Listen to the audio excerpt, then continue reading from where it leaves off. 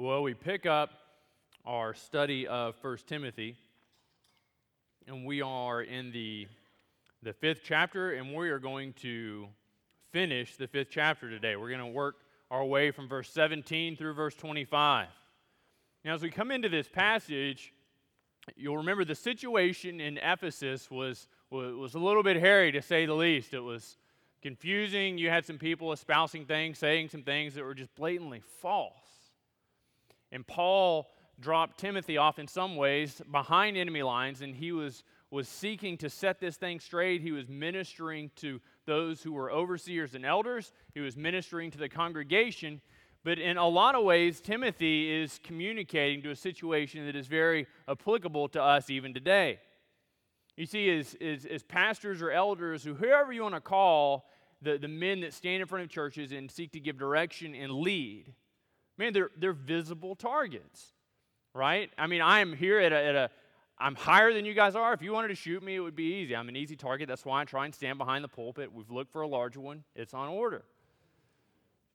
But we're easy targets, not just in the way that you could see that we're visible, but you could easily stir up a rumor. You could take something out of context. You could really do a lot of things to make life miserable for a pastor. And then some pastors do things that are miserable, that make life miserable for themselves. Man, they get caught up in sin. They get caught up in any number of things that steer them off course, and they make life miserable for the church. Amen? Man, I mean, these guys they do things that steer them off course. And so Paul writes, he recognizes that this was true in Ephesus, that God had placed men in charge. He'd placed men and given them authority, and some of them needed to be removed. Some of them needed to be encouraged, and the church needed to have overall instruction for what to do and who to look out for. And that's what we see here in verses 17 through 25. Paul starts off in verse 17, and he says, "Let the elders who rule well be considered worthy of double honor, especially those who labor in teaching and preaching." So he opens up this passage, and he says, look, I've already told you about what an elder's qualifications are in chapter 3, and you'll remember those. And he says, look, as we look at these guys, let those who labor well, let those who rule well be considered worthy of double honor. Now, what does that mean as we look at it? You see, we've just come out of this passage on widows, and Paul's word about the widows, he says, let her who is a widow indeed be worthy of honor. She is worthy of honor if she's indeed a widow. And he gave us the qualifications for what that looks like in the life of a woman. He said, let her be older than 60 years old. Let her have served the elders. Let her have served the church. He describes this beautiful picture of a servant woman. And he says that woman is to be worthy of honor. Now turning to elders, turning to pastors, he said, let them be worthy of double honor. See, this for me is a little bit uncomfortable. You guys are all looking at me and thinking, how's he going to explain the double honor thing? I am not a person that enjoys attention. I'm not a person that enjoys people, gathered around me. I remember growing up as a child at birthday parties, my least favorite part was opening my presents in front of my friends because my internal monologue says, look excited, be happy. Look excited, be happy. I'm thinking, it's cheap, it's plastic, it's going to break. Look excited, be happy. And then I start sweating. I'm like, I don't look happy, I look nervous. Don't look nervous, be excited, be happy. Open the present. Okay, I can do this. And you open it, and it's great, but all I can think inside my mind is look excited, be happy, that I say, I got to go to the bathroom. I'll be right back. And I leave people thinking, he doesn't like this, he doesn't care for this. No, love the gifts, love it, hate the attention. Can't stand it, never liked it. My brother, he likes the attention. Me? No, I don't like the attention. So when I come to this passage, and as I read through this week, he says, let them be worthy of double honor. I said, or maybe just, an afternoon off. Maybe just let them be considered worthy of, no embarrassing situations, no public recognition. Because, oh man, that works for me. I like that. But what Paul recognized here in something I am still struggling to recognize is that it takes encouragement to do well in being an elder. Man, it takes encouragement from the congregation to come alongside one who would be pastor, one who would be elder, and to engage in prayer for me. Now, this is strange, right? And I didn't plan this out that I would be working through the latter half of chapter 5 in Minister Appreciation Month. And had I had a do-over in this, we'd be in the Old Testament. We'd be in the imprecatory Psalms. And I would be railing you guys for being awful in Minister Appreciation Month. But as it would happen, it laid out, instead, it's this passage where it says honor. And Paul is talking in two regards. He said, on the one hand, you need to set them up. You need to support them financially. Paul said this in Corinthians when he's talking to the church there, and he tells this to the church in Ephesus. He says, you need to care for, you need to provide financially for those who would be elders. He says, you need to provide, you need to care for them, and you need to respect them. You need to show them you care for them, you need to honor them. And one of the ways you cannot do this is by undermining their authority. And Paul's going to get into that in a second. He says, look, you can't do that because if you're constantly undermining somebody's authority, if you're constantly calling into question the decisions they make and how they do things, you're not considering them worthy of honor. And Paul's not just addressing elders with egos that need to be stroked. He's not just addressing the situation where they've got these guys that really just need to get a lot of cards in the mail, a lot of encouragrams or evites that, hey, we're going to have a party and we're going to encourage the heck out of this guy. He's not encouraging that because these guys are necessarily weak. He's encouraging that because what he recognizes is the job they have, they will be torn down over and over and over again. And the body needs to know their role in being an encourager, their role in being one who supports the one that God would use to labor in the church. Now, Paul, it's kind of interesting. He starts off, he says, let them who rule well. So what does that look like? Is Paul setting up and saying, look, what you really need is a dictator, right? And the one that gets in there and he's a great dictator and he beats you with a soft rod and he apologizes when he's done beating you. This guy is the one that's worthy of double honor. And all the people in Ephesus said, man, what a joke. How awful is that? But the interesting thing about this word here that the ESV renders rule is it's the same word that's used in 3:4, 3:5, and 3:12 for discussions of how deacons should manage their households, of how they should manage their children, and how elders should do the same thing. See, the one who would be elder, he needs to be busy about the work of managing the church. Paul's not writing and saying this person needs to be a dictator. He says this person needs to be busy working in the church, managing and overseeing, laying out the trajectory and the direction of where this thing is going to go. And he says, inasmuch as he does this, he's worthy of double honor. And then he pivots and he turns and he says, especially or namely, or such as those who labor diligently in preaching and teaching. You'll remember the substantive difference between deacons and elders is that elders are those who are able to teach, right? And so Paul writes, and he says elders need to be able to teach, and Paul turns here as he's talking about this double honor. He says, look, if you don't give yourself to this ministry of the word and in preaching and in exhorting people and then teaching them, showing them how to follow through in those things you call them to, you're not worthy of double honor. See, an elder's primary role is in teaching and preaching. It's exhorting people. It's driving them to live lives that find themselves in conformity to the Word of God, and then teaching them, showing them, giving them opportunities for service to learn how to do these things. And he chose to use this word labor. He chose to use this word labor. And it should be labor. It should be laborious. Any preacher who seeks to take shortcuts through downloading sermons or copying somebody else's is shortcutting the process. You should labor, you should give yourself to the constant, diligent practice of studying this word so you can spew forth what it has in it. And then Paul wants to give 2 points of argument to buttress or support his position. Now these are taken, if you're taking notes, you can write down Deuteronomy 25:4 and you can write down Luke 10:7. Quoting the Old Testament, Paul says, for Scripture says, you shall not muzzle an ox when it treads out grain. Now, I've never been compared to an ox. I'm not offended, just so we're clear. But Paul says, look, don't muzzle an ox. When they get an ox in there and it would go around and around and it's separating the grain out. And if you put a muzzle on it, then the ox is not able to take in sustenance. It can't take in food as it's engaged in labor. Now, this is the argument Paul is making. Paul doesn't write this and say, look, you guys have elders, they're large, they're bovine-like, He doesn't make that argument. He's not saying, look, you've got these guys that are just thick and they just kind of grunt, they're going to push through it, and don't muzzle them. That's embarrassing for them and it's awkward for you to ask at the pet store. What he's making a reference to is if you treat an ox this well, that you recognize an ox shouldn't be muzzled when it's engaging in labor, then the same thing plays out for those that would be elders in your midst. If you're going to treat a beast of burden like this, and be kind to it and follow that provision, then you better make sure that you're offering the same provision or better for the man of God that he would send you.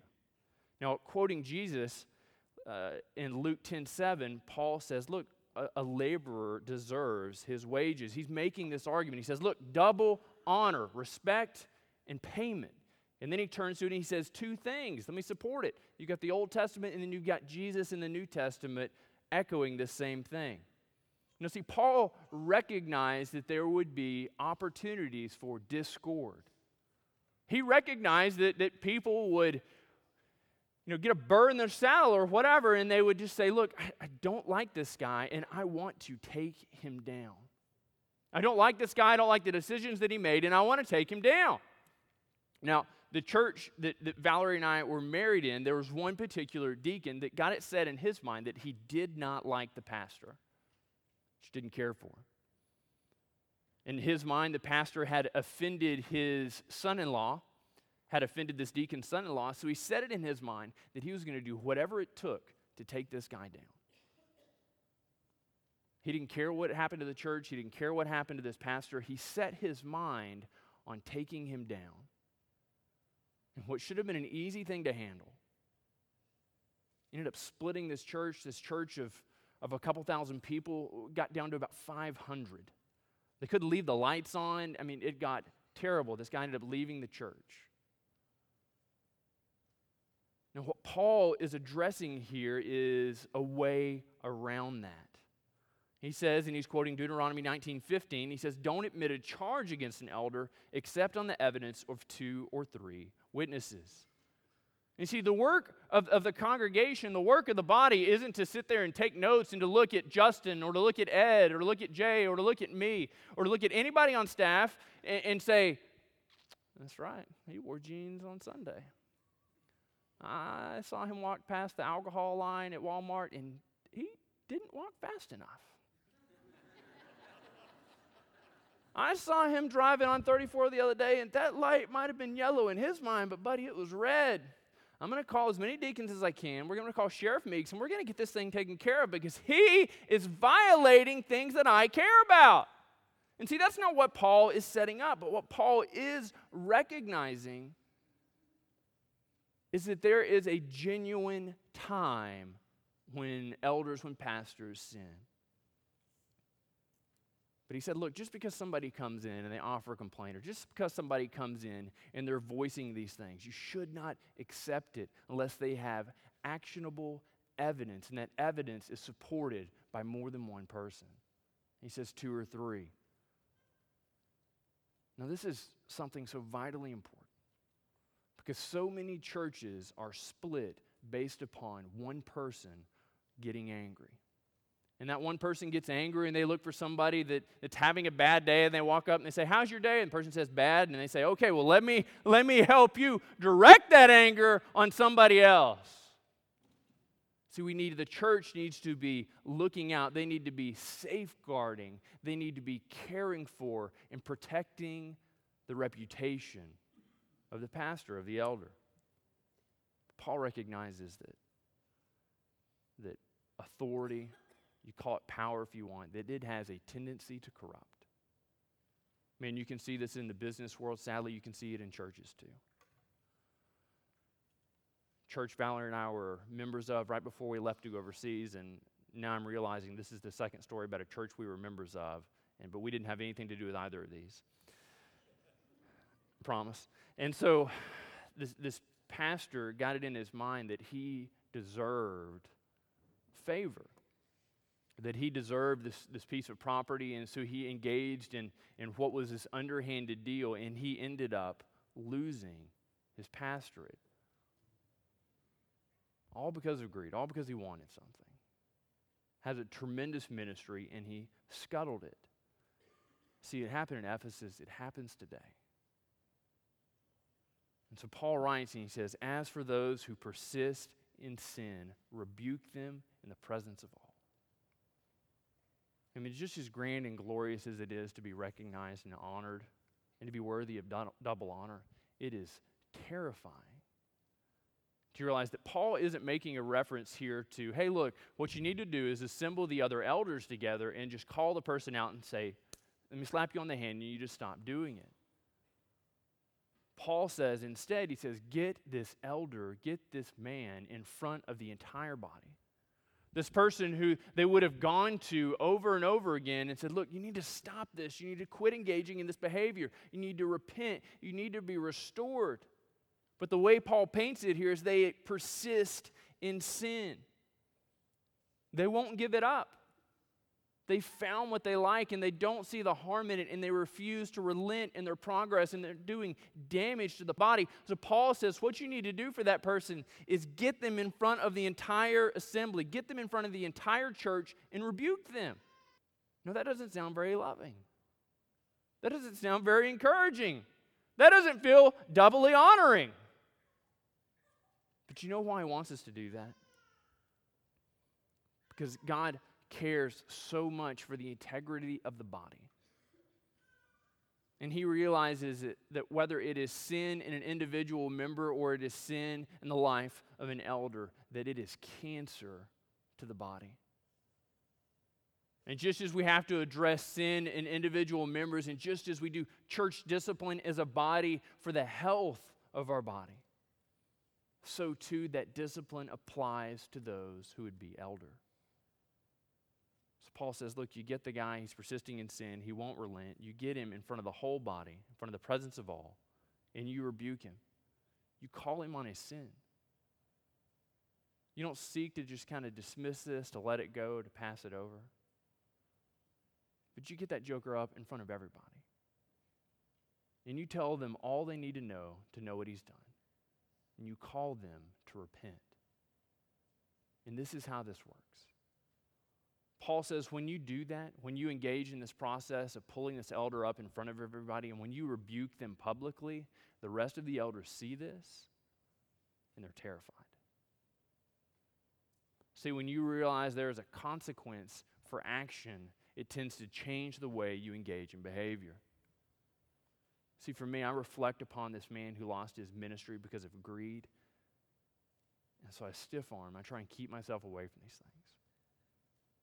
I look at those who lose their ministry over addictions to pornography or extramarital affairs, and I set safeguards to make sure these things do not take root in my life.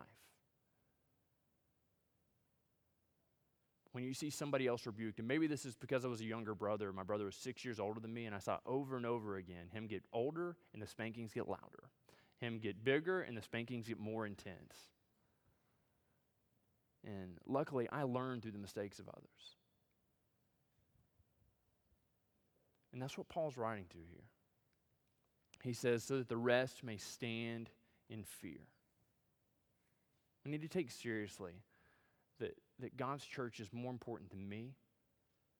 It's more important than any single member. And he takes with great care in the preservation of his body and in maintaining a pure bride. Turning to this idea of appointing elders, Paul writes him in verse 21, he says, in the presence of God and of Christ Jesus and of the elect angels, I charge you to keep these rules without prejudging, doing nothing from partiality. And he really spills that out in verses 24 and 25. And so Paul writes and he says, look, there's going to come a time, and Timothy was already in it in some ways because he was speaking to the removal of certain elders. there's going to come a time that he was going to have to remove an elder, and they were going to have to call others. They were going to have to appoint others. And Paul writes him, and he says, look, this is where I'm grandstanding from. He says, Timothy, not to put any pressure on you, but this is where this is coming from. I've got God here, I've got Jesus here, I've got the elect angels looking down, and that's the audience that is watching this as you keep these rules, as you keep these instructions. Now, if that isn't an important audience to keep honest, to move forward correctly in front of, I don't know what is, right? And he tells him, he says, you need to keep these rules without prejudging, doing nothing from partiality. Paul effectively tells Timothy, look, you've been in Ephesus for a while. Surely you've come across certain men that in your mind you think this guy would be a great elder. This guy would be a great deacon. This guy would be a great person to help lead out in this church. And Timothy is creating divisions. He's creating assignments, and he's moving people into categories of fit for service, unfit for service. But what Paul wants him to know is that he should not be prejudging these people. He should not be showing partiality to those he necessarily likes to spend more time with for any reason. And so he tells him in verse 22, do not be hasty in the laying on of hands, nor take part in the sins of others. Keep yourself pure. You remember he's told Timothy this over and over again. And the picture we see is he tells Timothy, engage sin with the gospel, but keep yourself unstained from it. And he comes here, he says, Timothy, as you go through the process, and I've already told you, don't prejudge, don't show partiality, don't be hasty to lay on hands. I mean, recognize this. Ephesus has a hole in their leadership. The church in Ephesus is missing men in these roles. Other people are having to pick up and do the things, and so as they have more than one elder, other guys, the responsibility is falling to them. And so Timothy is feeling some pressure to move into this and find somebody to fill the role. And we see churches do this over and over again. When they no longer have a pastor, they put together a search team in Baptist Life, and they come together, and their role is to fill the vacancy. I mean, that's boiling it down to kind of its basis elements, but their role is to fill the vacancy. And the question they get asked over and over again is, you find anybody yet? Because I got a cousin, and he's getting out of jail next month, and they've got the certification course now, and he is, if you can't find anybody else, he's okay. And so you can imagine the pressure on Timothy to appoint somebody, the pressure on Timothy to fill this role. And Paul tells me, he says, look, don't prejudge somebody. Don't show partiality. Don't be hasty. Timothy, this is important work. You need to take your time. You need to be slow. Because if you are hasty, if you move through this too fast, you could be joining yourself to the sins of others. Now, what does that look like?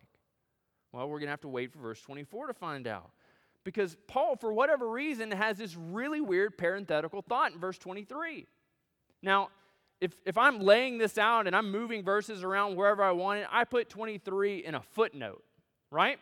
I write papers because I'm a student, doctoral student, and so I write papers all the time, and information that's interesting but not driving to the main point of an argument is found in a footnote. After almost a decade of education, I figured that out.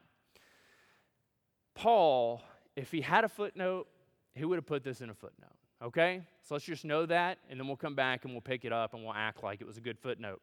Paul says in verse 23 to Timothy, he says, Timothy, no longer drink water only, but use a little wine for the sake of your stomach and your frequent ailments, right? So Paul comes into the situation. He says, look, Timothy, you're nervous. You've got a nervous stomach. It would be fixed if you drink a little wine. Now, why would he offer this advice to Timothy? You'll remember that those who were in Ephesus were giving advice and giving wisdom and saying, look, don't eat certain things, don't get married, and they were big on the don'ts of life. And Timothy's argument against that was, look, God made everything. Everything comes from God, and as everything comes from God, everything is good. Timothy was drinking nothing but water. Nothing but water. He had a strict water-only liquid diet, and he was doing that to the detriment of his own health. So Paul comes in, he writes to him, he says, what I want you to recognize is that what you are doing is man, it's not appropriate. What you're doing isn't called for. Paul recognized that Timothy had given up the drinking of wine because possibly some of the elders were drunkards. Some of the elders were alcoholics. And that's probably why Paul writes in the qualifications for an elder and the qualifications for a deacon that they shouldn't be alcoholics. He said they shouldn't be drunkards. Timothy says, look, I'll fix this. I just won't drink any wine. And so he's drinking water, likely not the best water, and he's drinking it all the time. And because of his stomach, because of his frequent ailments, Paul writes to him and says, you should incorporate a little wine. Now, Baptists come to this verse and they say, look, I know Jesus made water into wine, and I know Paul told Timothy here to do wine, but really it was the Welch's family found in the first century, and they had this great product, and that's what he was deriving him to. And you can really see that because if you look closely at the Greek, there's a little trademark that says Welch's Incorporated. And I've looked at the Greek text, and I don't see the Welch's thing, but maybe that's because I'm not wearing glasses. But when Paul writes here, and I'll just hit this quickly, when Paul writes here and he says, look, use wine. He uses the word for wine, and it is fermented juice that comes from grapes, right? If you drink too much of it, you're going to get drunk, and that's why Paul tells him, don't be a drunkard. If he wanted to write him and say, don't be addicted to Welch's or don't be addicted to grape juice, he would have said that. Instead, he said, elders, don't be drunkards. Deacons, don't be drunkards. This is wine. If you drink too much, you'll get drunk. Clear? Nobody wants to say clear. Amen? Baptist, no one says clear. Everybody says amen. Moving out of that, footnote accomplished. He comes back into 24. He's told him, he says, look, don't be hasty in doing these things, and this is why. Because the sins of some people are conspicuous, going before them to judgment, but the sins of others appear later. He says, look, Timothy, as you look around and you meet men in Ephesus, you're going to come to this guy and you're going to recognize that he is an adulterer. I mean, everybody in the community knows about it. Everybody knows him to be a liar or dishonest. And that is just totally obvious. And so you're not going to pick him. You're going to move to somebody else. But Timothy, if you're hasty at laying on of hands, if you see somebody and you come up to them and say, man, sir, you're a great person. I care for you. I recognize you care for Jesus. And, and kind of back to the vacancy, we've got this team and they've appointed me to appoint you. If you don't have anything doing, for the next 5 or 6 years, I'd like to call you to be an elder here. When you move through this process quickly, you get somebody in the job, you get somebody moving into it, and then later on you find out that they are somebody who's given to pride, somebody who's given to arrogance, somebody who all the secrets of their heart report them to be so incredibly distant from Jesus. But they didn't have any conspicuous sins. They didn't have any obvious heresy in their life. I mean, this is what Timothy needs to care for. This is what he needs to look out for. It's not those things that are conspicuous, because any idiot can pick up on that. But it's these things that are hidden. It's these things which are safeguarded by the person perpetrating them. They need to be moving for careful inspection, and you cannot do that quickly. You cannot do that quickly. Now, going to the flip side of it, Paul tells him, he says, look, so also good works are conspicuous, and even those that are not cannot remain hidden. Paul writes and says, look, you recognize that you don't want to call the adulterating liar, but there are people out there hiding sins. But just as well, you don't want to call the person who you recognize that's done something amazing, something fantastic in our terms. You look at this person's resume and you say, wow, they've accomplished so much. They've done so many amazing things. Man, when I meet this person, I can instantly tell he loves his wife loves him, his kids are honor roll students, and surely to surpass Mother Teresa in good deeds. And you see the person do all these things, and you think, this is the obvious candidate. This is the person we need. Paul tells him, he says, look, You're looking at the person who at the very core of who they are, they're shaped, they're molded, they're motivated by who Jesus is.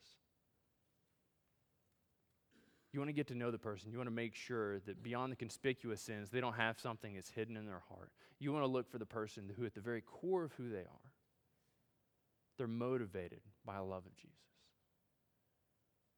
You see, as we walk through this passage, the governing thing of the whole thing is honor that is met out on those who God has called.